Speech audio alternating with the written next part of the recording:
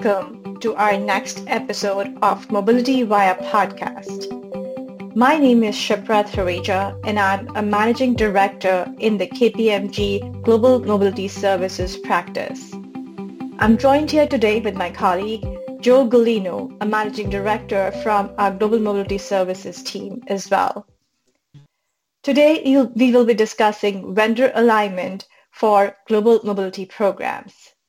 Glad to have you with us, Joe. Let's get started. The new ways of remote working has really increased the need to operate seamlessly across geographies and time zones.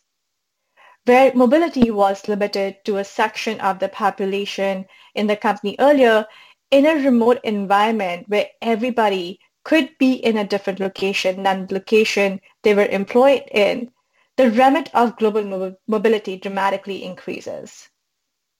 Where companies were able to manage their employee population through basic functionality, they need to leverage organization-wide systems and processes to support the increased needs and skill. We're finding that many companies are grappling with the issue of whether their systems and processes are geared to allow for the increased scalability. And this is where they're paying close attention to their current vendor support network and how they interact with each other. We're hearing from a lot of clients that they have a number of vendors managing employee mobility in the mix.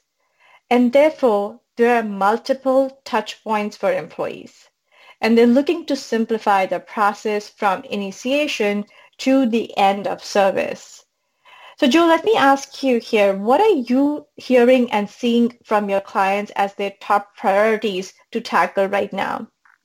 Sure, Kshipra. I think you've kind of laid it out pretty well. So, we're obviously in a pretty interesting time right now. There's a lot of people moving cross-border, expected, unexpected, et cetera.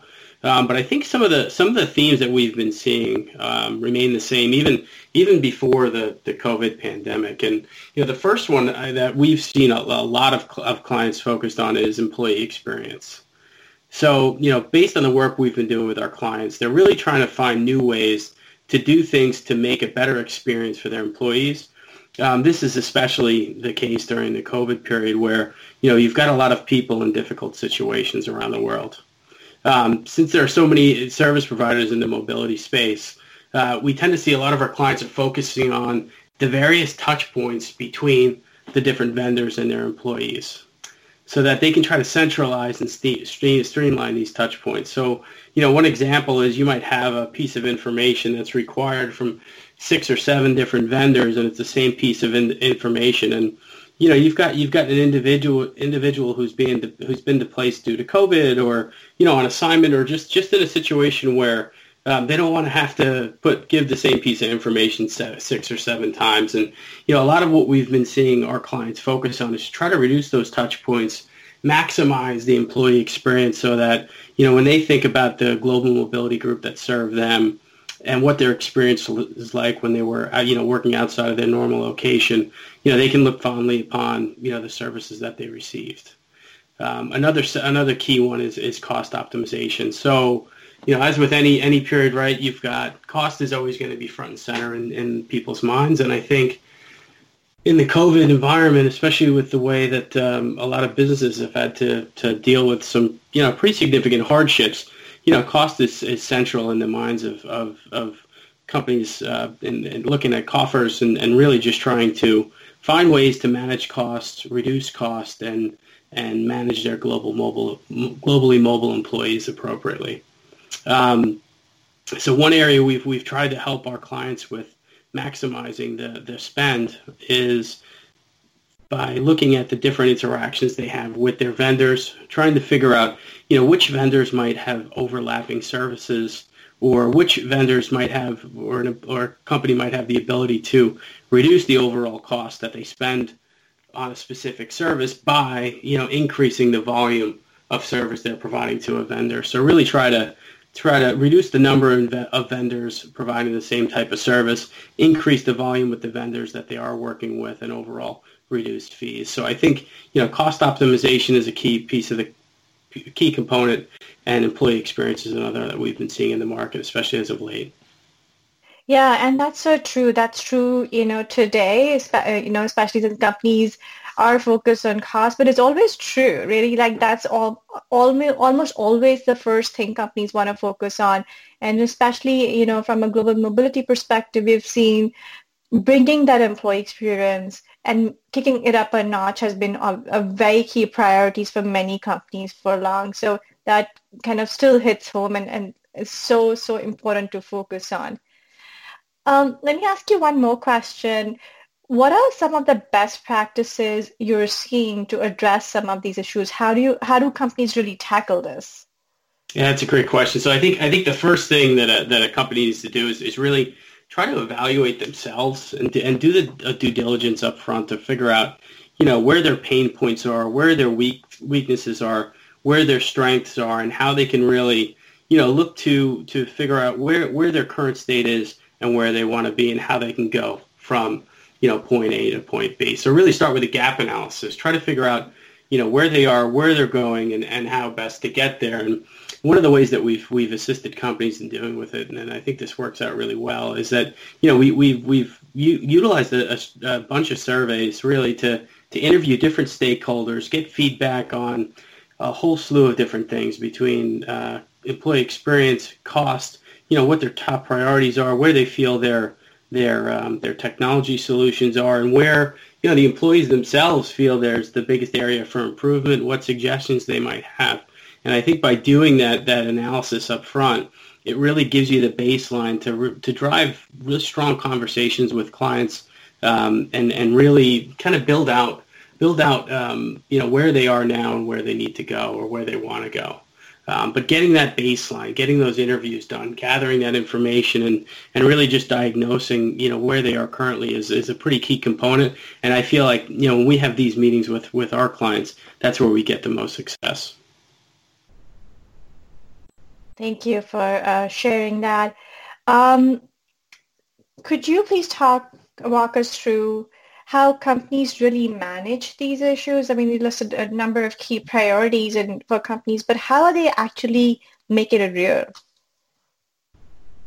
Sure. So I think, it's obviously going to depend on what a company's need is, but, just a few examples. We were working with a company where they found that, their employees were going to 6 or 7 or 8 different portals every time they needed to get some sort of service from a vendor. So, if they were going to relocation, they would go to the relocation vendor. If they were going to book some travel, they would go to their travel vendor. If they had taxes to do, they were going to log into their tax provider's portal. And what they found was that, it was a really disjointed experience for their employees. So with one client, we ended up developing a KPMG-led site, which really underlined and brought all their vendors into one single sign-on program so that, an employee goes in, they log into one specific portal, and now they have access to all their different, vendors that are serving them. So you've got a situation where they don't have to have 6 different logins and different places to track information. And by using that single portal, they were able to streamline data, streamline their login, and streamline all the interactions they had with their various vendors. And I think the feedback that they got from their employees was super positive. So that was just one example. I think another one that we were looking at was from a cost perspective. It was really just taking a look at where the programs are spending their cash. Where they felt that they can get the biggest bang for the buck, and where they felt that they were able to, reduce services in an area where it didn't really add a good value to their employees. So it was really about realigning where they were spending their budget between the different vendors, and in doing so, they were able to really put the money from, a service or a provider that wasn't really leaving the employee with a feeling that they were getting a ton of value for the spend, and then reallocate those funds to an area where it really enriched the employees experience. So those are a couple examples of kind of some of the work we've done with clients, and the different ways that we've approached them. So I think, it really does come down to, what kind of services a client's looking for, where their pain points are, and what they're trying to accomplish. But I do think, doing a deep dive, evaluating where their pain points and issues are coming from, and then really just sitting down with not only the client but their vendors as well, getting everybody in one room and having a meeting and just really working in, and really is a way for us to get real traction and change in overall the way the program works. So well said, Joe. I cannot stress enough on the importance of that integrated operating model focused on employee experience and cost containment. Those are themes that we continually hear from our clients across the board. Joe, thank you for joining me today to discuss the importance of vendor alignment for global mobility programs. In future episodes, we'll continue to address the top-of-mind issues of interest to our listeners. In the meantime, we would love to hear from you.